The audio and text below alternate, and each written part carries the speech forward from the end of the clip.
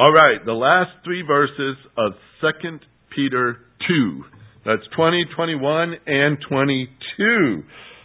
I will tell you this, they are not pretty verses, especially verse 22. All right? But they are necessary verses to understand Peter's explanation. He too is working with the false teacher, as I've already said that so many times, but we want to keep it in its context, and I especially stress that that is the context. Verse number 21 has been used in a lot of other ways than in the context. All right? So I want to be very careful in my explanation. I was going to explanation of this passage so that we're not confused, and I hope we're not. Verse 20 says, "For if, after they have escaped the defilements of the world by the knowledge of the Lord and Savior Jesus Christ, they are again entangled in them and are overcome, the last state has become worse for them than the first. For it would be better for them not to have known the way of righteousness than having known it to turn away from the holy commandment handed on to them. It has happened to them according to the true proverb. A dog returns to his own vomit, and a sow, after washing, returns to wallowing in the mire." Happy verse, huh? That's usually not the one we memorize, verse 22. When there's Bible verses to memorize, that's not on the top of the list, is it? So we're going to walk through this, and as you can already see, people have used this for a lot of different reasons, and one of them is to try to understand, how could a Christian not live like a Christian anymore? Is it possible for them to walk away from their faith and become just like what this picture just portrayed? We're going to talk just a little bit about that, but we're going to keep it in its context. In Matthew 13, Jesus taught a simple little parable about a man who had sent out his workers to plant the wheat seed for the year, and they did that, and it wasn't very long after that they discovered that during the night, the enemy had snuck in and planted the tares. And then their big question was this: do we go out and pull up the tares? And he said, no. Why? It would tear up the wheat. It sounds like a simple thing. But it's hard to watch your field grow up with tares and wheat in it. Wouldn't that be tough? When you could do nothing about it? Wait until the very end when there's harvest season and then the right things are divided. You don't want to eat the tares. All right? They look like the wheat as they're coming up. From all I've researched, I'm not a wheat farmer, but I've seen plenty of wheat fields now. All right? So that much I know, is that the tares look like that, but the fruit of the tare is not at all like the fruit of the wheat. The wheat is edible, the tare is not. The tare is bitter, they said. That it's not something pleasant at all. You don't want that there. But the problem is, it's growing in next to your wheat. A simple little picture that was presented there, but the tares can cause a great amount of damage to a harvest. And that's where it comes down to. It's kind of hard to walk through there, especially in our day and age with big combines, to pick out all the weed as you go. That's a tough job to do for anybody. But let's consider this handful of verses 20 through 22. Look at the damage done by a false teacher. And the damage, it sounds very interesting to say this, but a lot of the damage they do to themselves. All right? And we're going to walk through this as we talk about it. But I can't help but getting that picture of the wheat and the tares in my mind, because the false teachers are in among the church. That's where they go. That's where they teach. And they look like Christians. And they act like Christians. And they say Christian words. And all those things. And yet they are not believers. They're very much like the tare going in among the wheat. And sometimes it's hard to tell the difference. But the Lord knows, doesn't He? He knows who are His and who are not His. And sometimes we might be deceived, but He never will be. Here's a beautiful thing, folks. There will not be one false teacher in heaven. Isn't that great to know? They're not going there because they don't know Christ as their Savior. So we're going to get to spend eternity with all wheat. No tares. Let's talk about this picture, because this damage being done starts also in the back part of verse number 19, where it says, "For by what a man is overcome, by this he is enslaved." In the context of the false teacher, let's remember, they are doing their best to enslave people, but they are enslaving themselves too. They are not escaping the very trap that they're setting for other people. They are overcome just as much. And the word actually is what we call the perfect tense. They are completely overcome. They are completely overcome. And he's enslaved. Now, I don't want you to sit here tonight and feel sorry for a false teacher, okay? But we're going to talk about how bad off he really is. And he doesn't even know it. Peter's been walking through this topic, and these things we've already seen. But let's walk through them. There's about 8 things here on my list from Peter's description, and we're going to just kind of overview these things that we know about the false teacher already. Number 1, they have a spiritual appearance. All right? They have a spiritual appearance. It said in chapter 2, I'll give you a couple of verses to back up on. Chapter 2, verse 1, they arose among you. This is a church setting. And they are teachers. That means they've been recognized by leadership. They're leading people astray. Verse 2 goes on, and others as well. They must have looked right for them to have gotten such a position. They had a spiritual appearance. But they are deceptive. Number 2, they are deceptive. In verse number 1, they secretly introduce destructive heresies.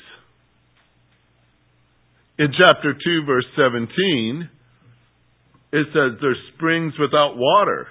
And all the other descriptions that go along with that. But springs without water, that's a terrible deception. In chapter 2, verse 19, it says that they promise freedom while they themselves are slaves of corruption. They're saying, this is what I got to sell. Freedom! And they're enslaved themselves. There's a deception in that. And they've gotten many people following that after them. So they have a spiritual appearance, and yet they're deceptive. I like to say it this way, the third item, they are disgusting. All right? When you walk through this passage in chapter 2, verse 2, many will follow their sensuality.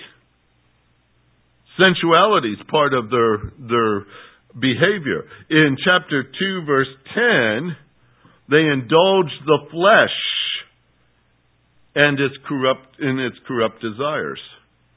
In chapter 2, verse 13 and 14, they are stains, they are blemishes, and they're reveling in their deceptions as they carouse with you. In verse number 18, they speak out arrogant words. They entice by fleshly desires and by sensuality. Now that's a small picture, and that's actually a lightly worded picture of what they're up to. They've been compared in this passage to places like Sodom and Gomorrah. So it's pretty disgusting when you get down to it. And I'd rather not just go into all the depth of all that. But we know it's not good.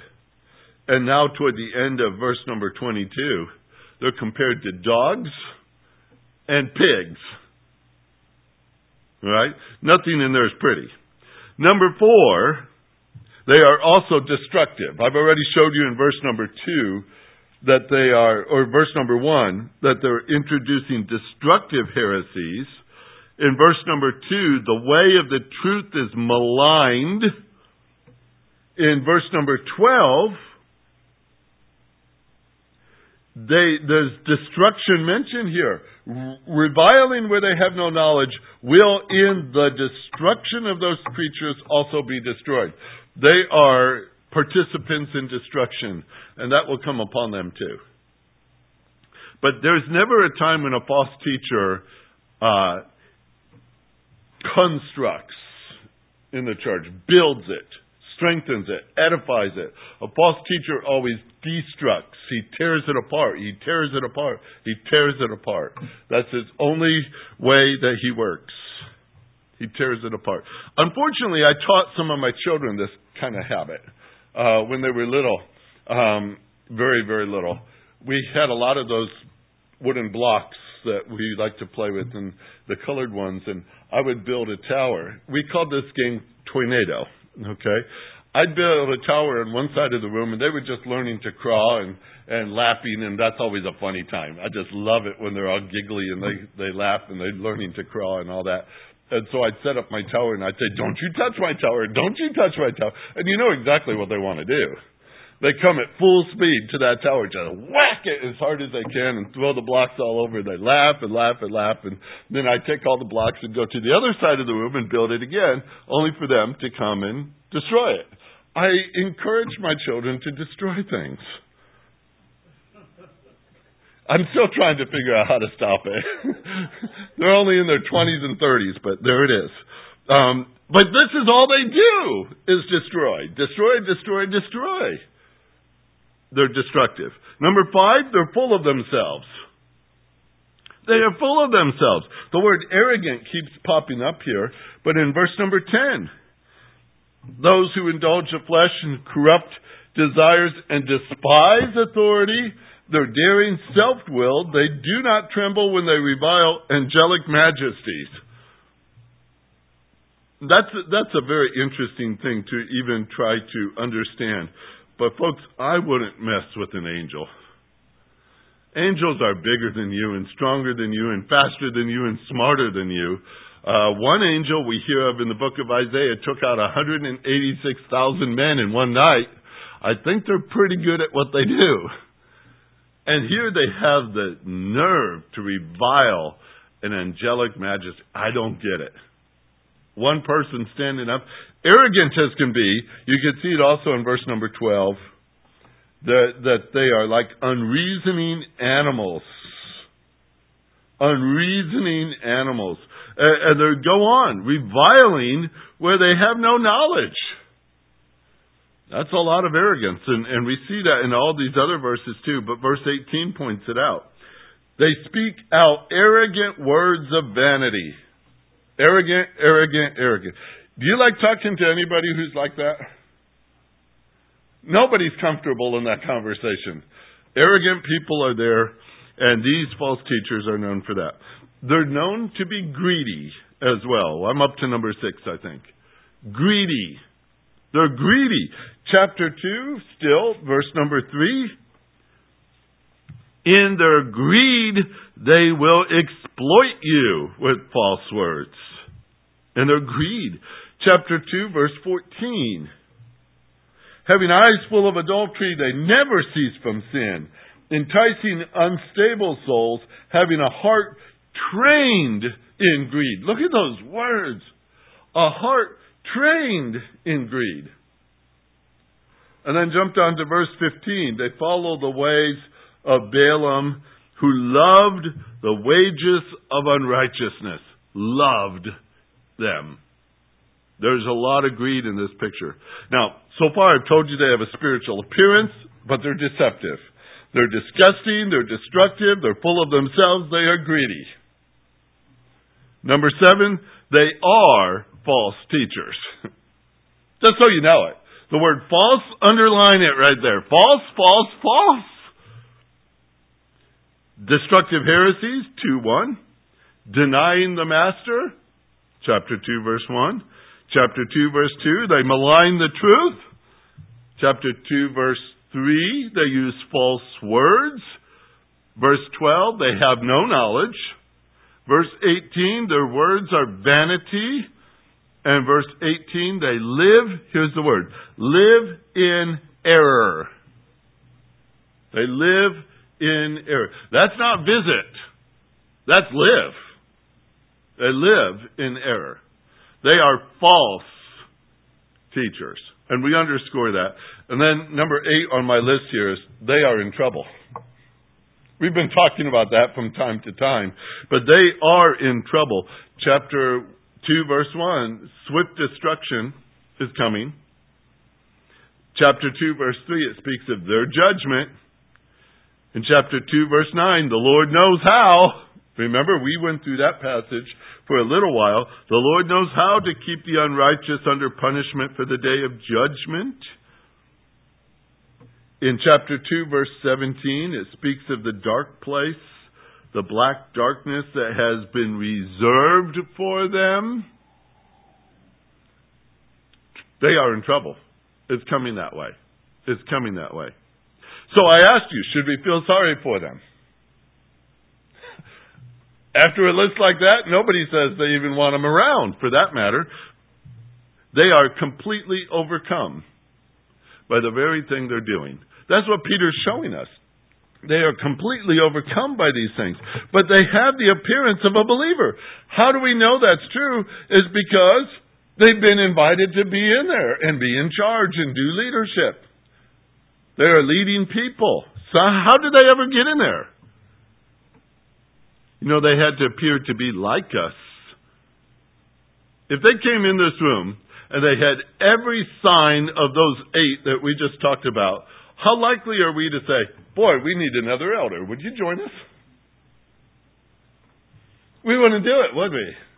Because we'd say, I know who you are. So what have they done in their appearance to look like they belong with us? That they belong with us. That's what Peter's dealing with. It says in verse number 20, let's go right to our text.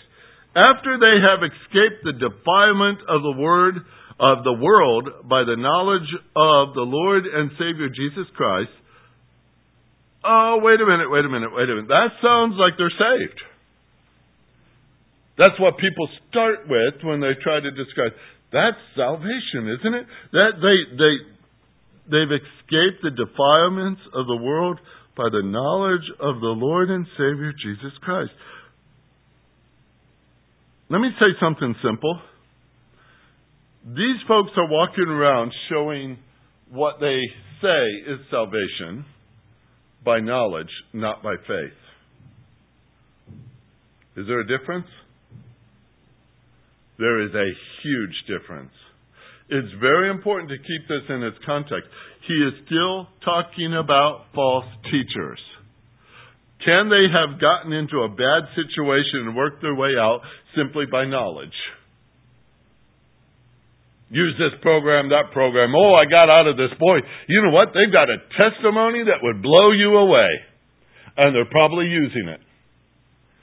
All they have done is acquired the knowledge to say these things, to do these things, but they don't have faith. There is no reference to faith whatsoever, just knowledge.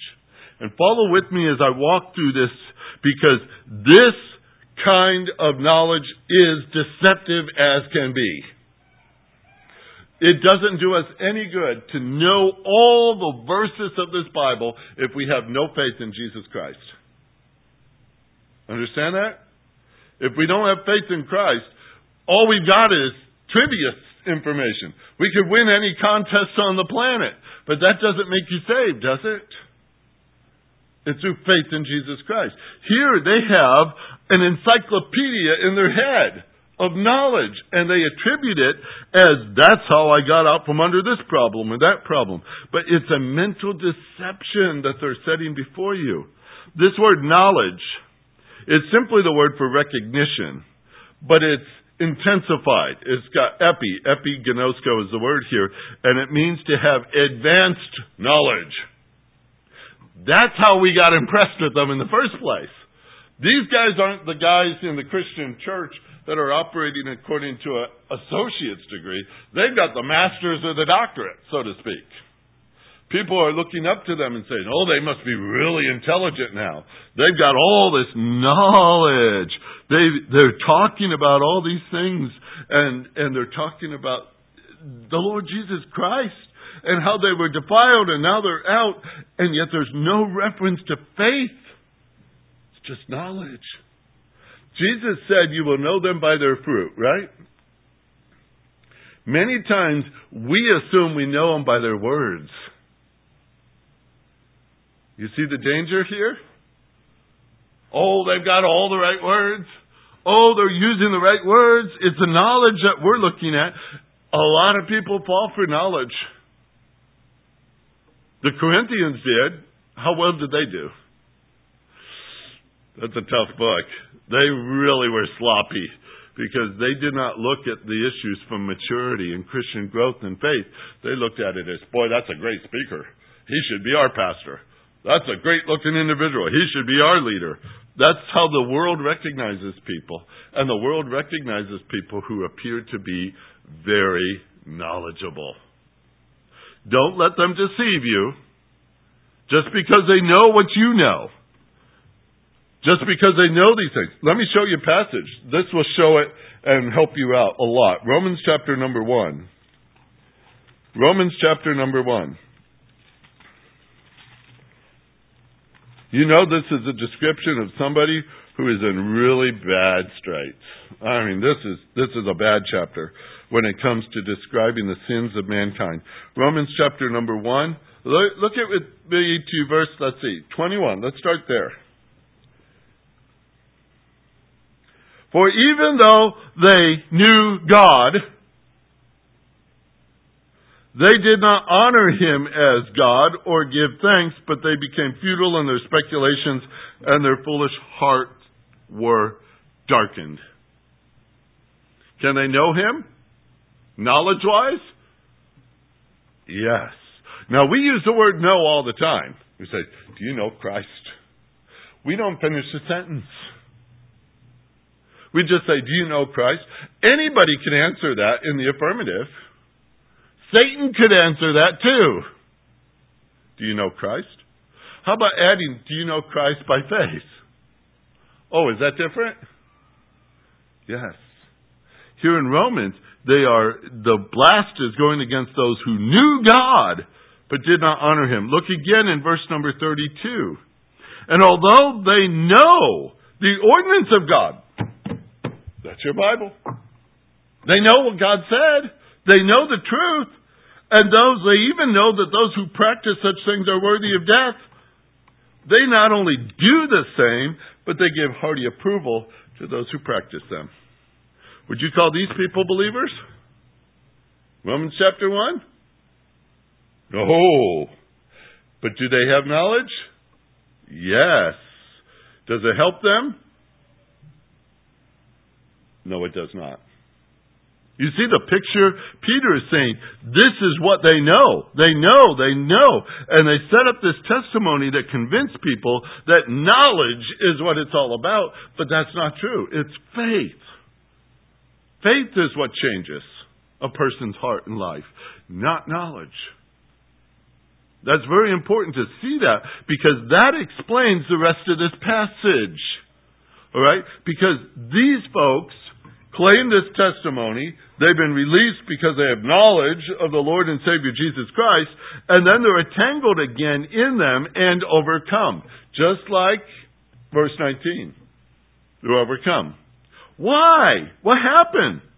Well, we assume, they lost their salvation, or, they weren't really one of us anyway. We go through all these gymnastics theologically to explain something real simple. They were false teachers, and they had deceived us to think that they were real. And they weren't, were they? They're trapped by the very thing in which they claim they've overcome. They're trapped in it, and it says the last day has become worse for them than the first. How could that be? Well, let's put it this way. They first have been entangled by it. All right? Entwined in it. I don't know about you guys, but I assume this is true. When you're putting up the barbed wire along the fence, it could get wrapped around your leg, can't it? That could be trouble. If you're out there working and you're working with a lot of things that could tangle you up, I imagine there's a lot of worries that you farmers have when you're working with things like that.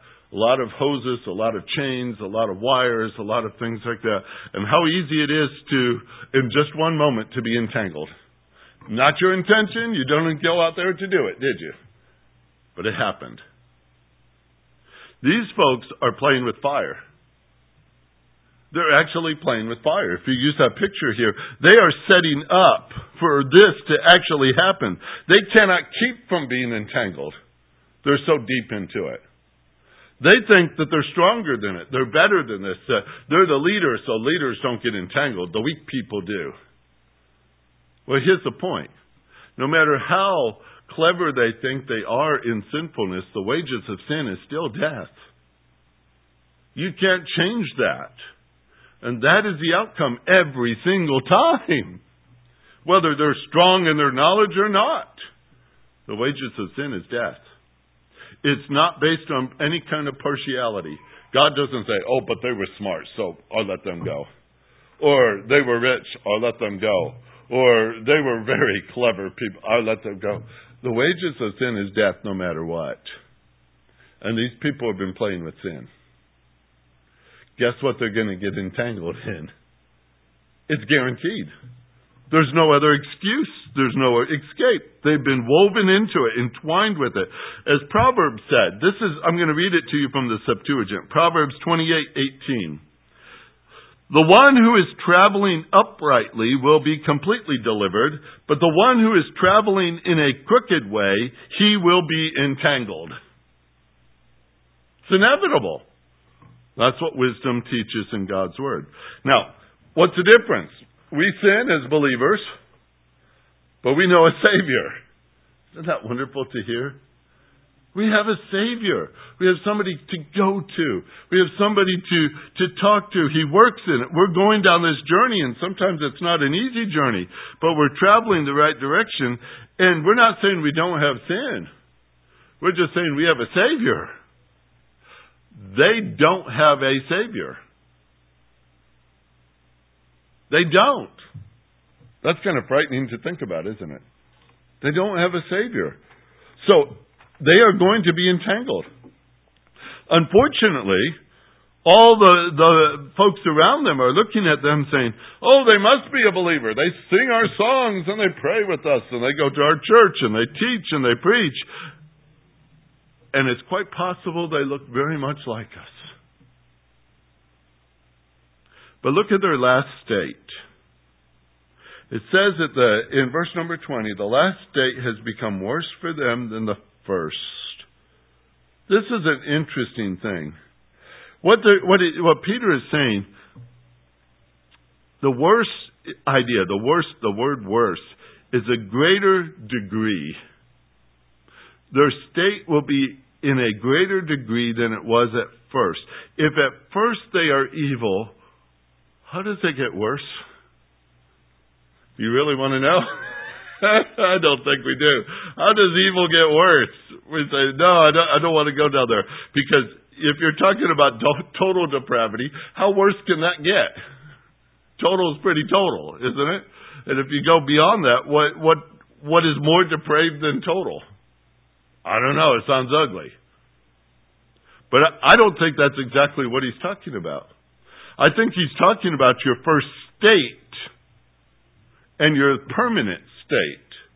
The first state is one thing. The permanent state is much worse. The first state is that they're masquerading on earth as teachers in the church. Does God look highly on that? No. I mean, even a good teacher is held accountable twice the amount that Scripture would say that. They're should be quite concerned about their teaching. But a false teacher in his first state is what we've been studying all the way through these two books, Jude and 2 Peter. That's their first state as masqueraders of what is right when they're false all along. That's a bad state to be in. But what can be worse than that? How about their eternal conscience? The misery of knowing that they had the truth in their hands and in their head, but never in their heart. I don't know what it's like, and I never will know what it's like, to suffer torment forever and ever. Praise the Lord for that. But the folks who do go there, who have had knowledge of God's Word, knowledge of the identity of Christ, never received Him as their Savior, twisted His truth all the way through, went about thinking knowledge was what it was all about, and the Lord says, but I never knew you. And they go to the place of torment and they spend eternity, and I can't even fathom it, eternity knowing that they had knowledge but no faith. Think of the conscious misery that is going to be. It's going to be worse for them in the end, because they paraded around as if they had known it, but what they had done was maligned it. They maligned it to their own destruction. That's what it said earlier in the chapter. They maligned it to their own destruction. And here they are, having a knowledge, but it did no good. What a terrible state to be in. What a terrible state to be in. They're completely overcome. You see the picture? Completely overcome by this sin. You say, but I don't see it in this life. No. In the next, yes. That's where it's going to hurt the worst. Subdued by their own teaching, enslaved to their own corruption, and then taken to a place where it will never, ever change. We don't talk a whole lot about the eternal nature of hell. We don't like the topic. To be honest, we don't like the topic because it doesn't apply to me. Thank you. We don't have to go down that road. But if we stop and think about the nature of it, and those who will participate in it, and especially these who have tampered with God's Word all these years, and now they're there, they're going to have the consciousness of all these things. They're not going to be annihilated. There's no such thing as soul sleep, that they're just gone, they're oblivious to what's going on. They're not going to hit a certain temperature and poof, go up and no longer exist. The Scripture teaches it clearly. The lake of fire is eternal. Eternal. And here is a group of people who have knowledge of the truth, but they never knew Christ by faith. Isn't that a scary thing? As Peter's walking through this passage, it just alarms me to read these words. The damage that they do, not only to the church, but to themselves, is terrible. That's why that proverb is quoted in verse 22. A dog is a dog. You can take that dog, take it down, get it groomed up, and get it set for some sort of a dog show and win the trophy. But guess what? It's still a dog. You can bring it in your house and let it live in there hours by hours, days by days, months by months. But guess what? It's still a dog. If you have a favorite dog right now and I'm offending you, I'm sorry. But it's still a dog. All right? It's a dog. And a dog will do what a dog does. And it says here, a dog returns to its own vomit. Doesn't matter how much you prettied it up and put perfume on it and everything else. Guess what? It's still a dog. And a pig is a pig. I know that sounds real complicated, but it's still true. A pig is a pig. You can clean it all you want, but first time it gets the view of the old pig pen, guess what? It's going. That's what pigs do. That's what dogs do. False teachers are false teachers.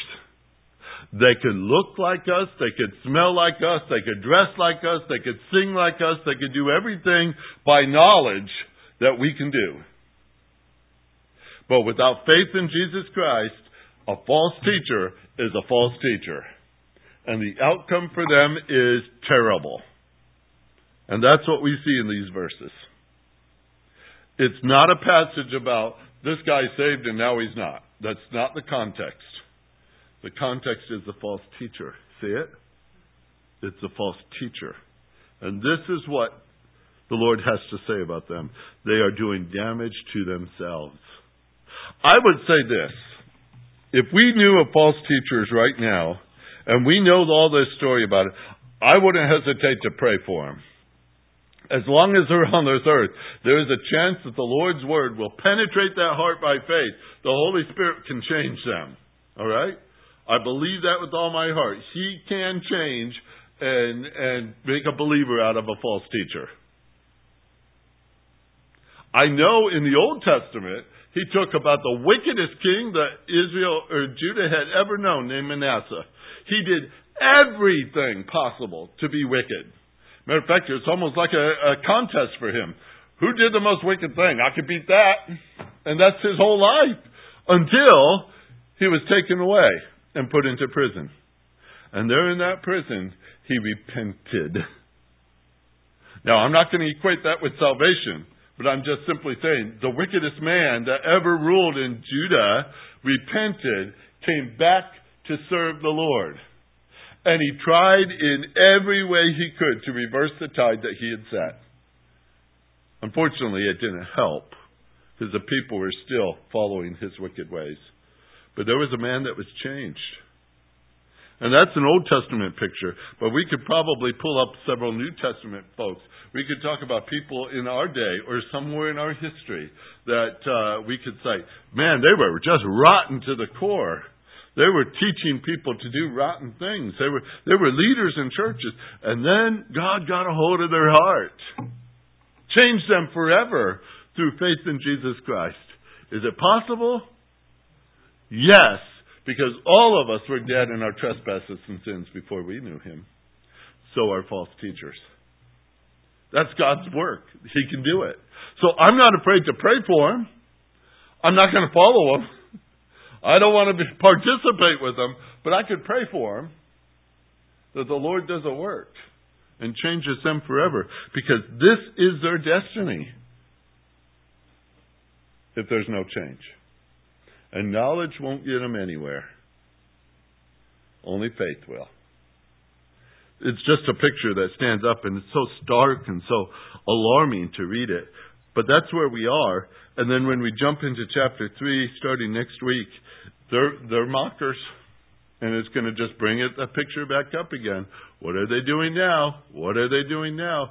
They haven't changed, because that's the nature of a false teacher. They continue on. They continue on. So I said that before you today, and I hope that's useful and helpful to you, because verse 20 through 22 is about as ugly as it gets. And it's important that we understand it. And not use it out of context, okay? Don't go dragging it all over the place to talk about other things. Talk about false teachers here. That's the context. And it's important we keep true to it. So, all right, there it is. 2 minutes. Questions? I rarely ask for questions, but if you have a question, I'll answer it. I was just thinking about Hebrews 6. Yes. The question that you cannot hear revolves around Hebrews chapter 6, verse 4 through 6, and how does that relate to the topic we have discussed this evening? Yeah. It does have that same kind of thing. But look at verse number 6 right there. That's the key to the whole statement in the middle of all this. And then have fallen away. All right. Have they been part of everything? Yes. All right. We can't fully understand the nature of all these words. But they've tasted. They've partaked in. They've been, they've seen things. But they've fallen away. It is impossible to renew them again to repentance, since they again crucified to themselves the Son of God and put Him to open shame. How many times did Christ die? Once. Is He going to die again? No. Here's a simple picture. Salvation is once. You cannot say, let's restart this one. All right? We don't have a refresh button on this one. We can't say, okay, they were saved, they got into sin or something. We don't know if they were us, they were not of us, they've fallen away. Is it possible that they could be saved again? If they were saved the first time, the answer is no. They can't be saved again because you're only saved once. Make sense? It's one time that salvation comes to. If it's real salvation, it's once.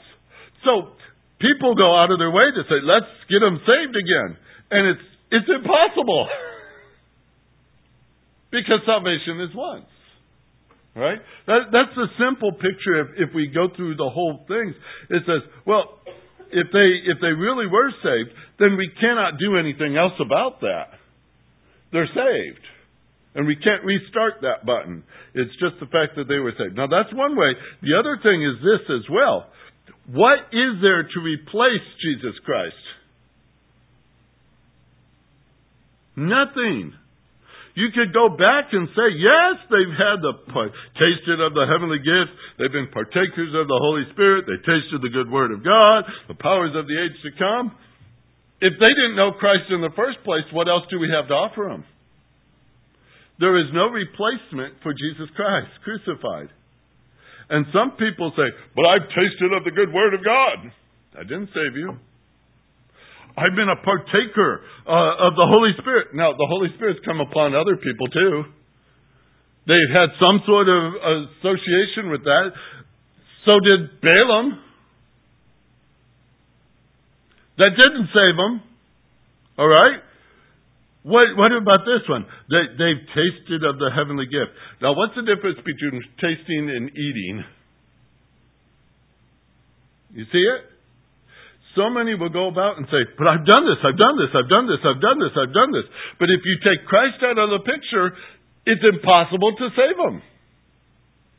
Because there's nothing else to offer them. That's all we got to offer. And so, it's impossible to renew them to any kind of repentance because it's only through Christ that they can be saved. They cannot come any other way. So, he's just going through with this fact, it's impossible. He says it also, by the way, in chapter 11, verse 4, or is it verse 6? Without faith, it is impossible to please God. You can't do it. And so, anytime you take Jesus Christ out of the picture and His crucifixion out of this picture, there's nothing left. Salvation's impossible without that. And so I think those are some of the better areas to explore and think through than what is typically given to us, which is contradictory, by the way, to Scripture, because they always present it as, well, they must have been believers, and then they've fallen away, and now what do we do with them? The reason I say all that is because God's Word never contradicts itself.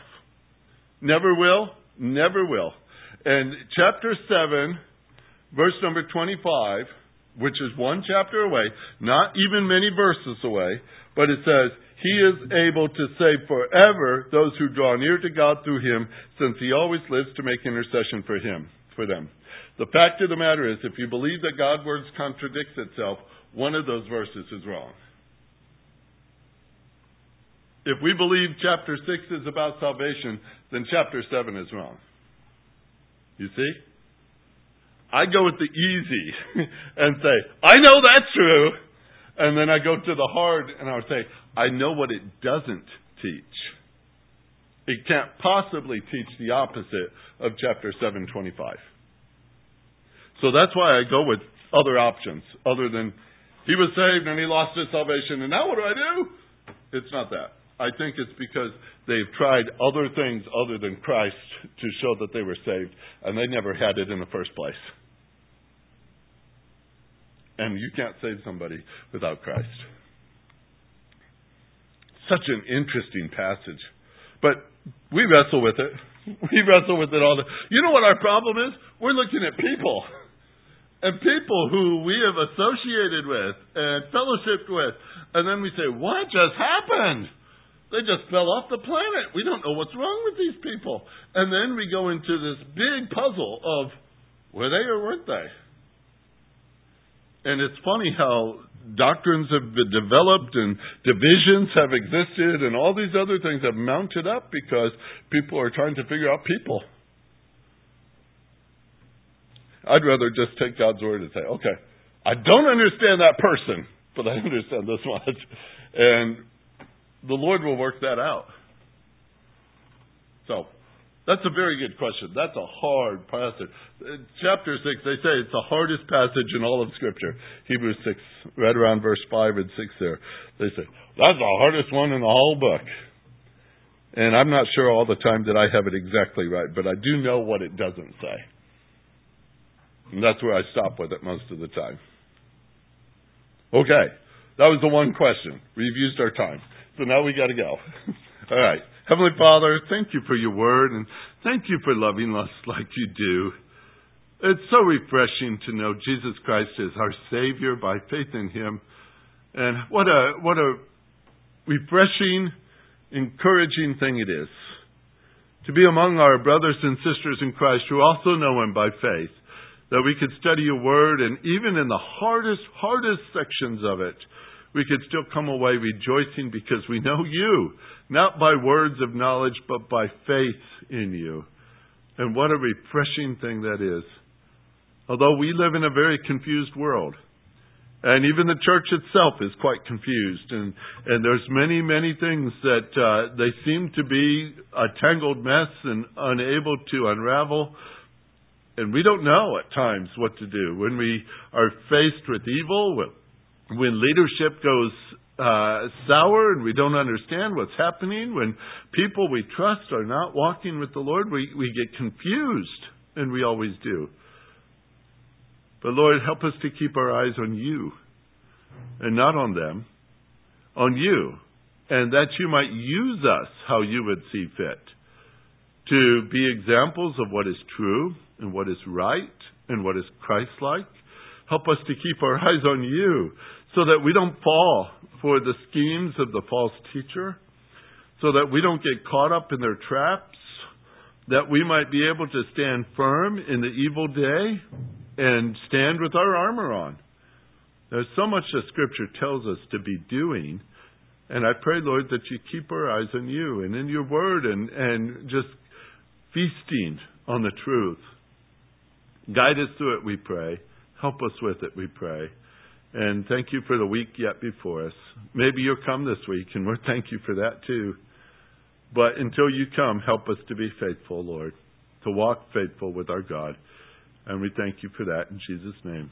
Amen.